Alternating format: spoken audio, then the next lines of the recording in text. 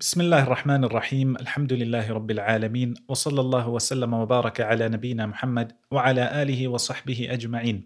In the previous episode, we spoke about how a Muslim businessman should have the correct niyyah. Whatever he wants to sell, it shouldn't be haram, and he should stay away from things that are doubtful. We also began speaking about his interactions with customers. We mentioned he should be easygoing when he buys, when he sells, when he asks for that which belongs to him, or when he is paying back that which he owes. Bismillah, in today's episode, we want to look at how a Muslim businessman carries out a transaction. Rasulullah sallallahu alayhi wasallam says in a hadith in Sahih al-Bukhari, he says, "Al-bayyani bil-khiyari ma lam yatafarraqa." When there is a buyer and there is a seller, there are two parties. Each one of them has a choice as long as they are present and haven't separated. So, for example, when you go into a shop and you pick out a product, you are looking at it, you are not forced to buy it. At the same time, the seller, if he wants, he can tell you that he doesn't really want to sell. You have a choice whether you want to buy it or you don't want to buy it. In the same way, the seller, he has a choice whether he wants to sell you this product or not. And bi'idhnillah, we will go into more detail in the future about this mas'ala. So Rasulullah sallallahu alayhi wasallam says, فَإِن صَدَقَا وَبَيَّنَا بُورِكَ لَهُمَا فِي بَيْعِهِمَا. If they are truthful, فَإِن صَدَقَا, both of them, وَبَيَّنَا, and they give detail. So for example, two people want to buy and sell. They have agreed on the product. They want to go forth with the transaction. If they are truthful, so the seller says, for example, that this is a new product and he is truthful, or he says, this is an old product, وَبَيَّنَا, and he explains that, there is X, Y, and Z wrong with this product. فَإِن صَدَقَا وَبَيَّنَا. Everything is clear. They are not hiding anything. بُورِكَ لَهُمَا فِي بَيْعِهِمَا. This transaction will have barakah in it. It will be blessed. There will be blessings from Allah subhanahu wa ta'ala in this transaction. The person earning the halal wealth, the seller, bi'idhnillah, he will have that which is blessed. The one taking the product, this product will be blessed. Rasulullah sallallahu alayhi wasallam then says, وَإِن كَذَبَ وَكَتَمَ. If they had to lie to each other. So the seller says that this is a new product and it's an old product, or he is hiding an aib, some sort of defect. There is something wrong with this product, but he is hiding it. Or the buyer, he says that he will pay on time or tomorrow, and he doesn't end up paying. وَإِن كَذَبَ وَكَتَمَ. And they hide things. مُحِقَتْ بَرَكَةُ بَيْعِهِمَا. The barakah, the blessings in this transaction are taken away. If one party had to cheat, his blessings and his barakah are taken away. So through lying and deception, a person may earn wealth, but there will be no barakah in it. In another hadith, Rasulullah sallallahu alayhi wasallam says, Al-halifu manfaqatun lis-sil'ah. When a person takes an oath by Allah, this oath, it helps when selling the product. So a person says, Wallahi, this product is new. Or by Allah, I'm telling you, it's the best on the market. Or by Allah, this is an original product, yet it's not.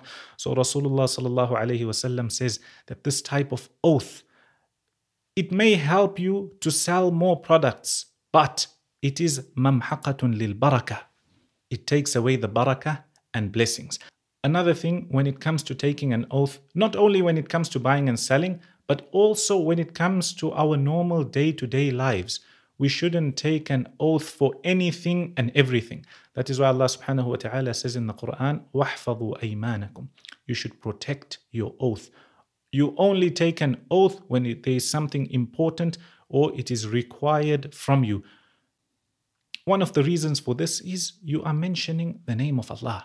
You are taking an oath by the greatest, Allah subhanahu wa ta'ala, the one and only. So you don't just throw his name here and there. And on top of it, you don't lie when taking an oath by Allah subhanahu wa ta'ala. So we mentioned that the two parties should be honest, and if there's anything wrong, it should be apparent and clear. Another important etiquette to remember for a Muslim businessman when he is dealing with customers, especially when he is giving them goods on credit or you are giving money and the person has to pay back later, it is extremely important to write down your transactions.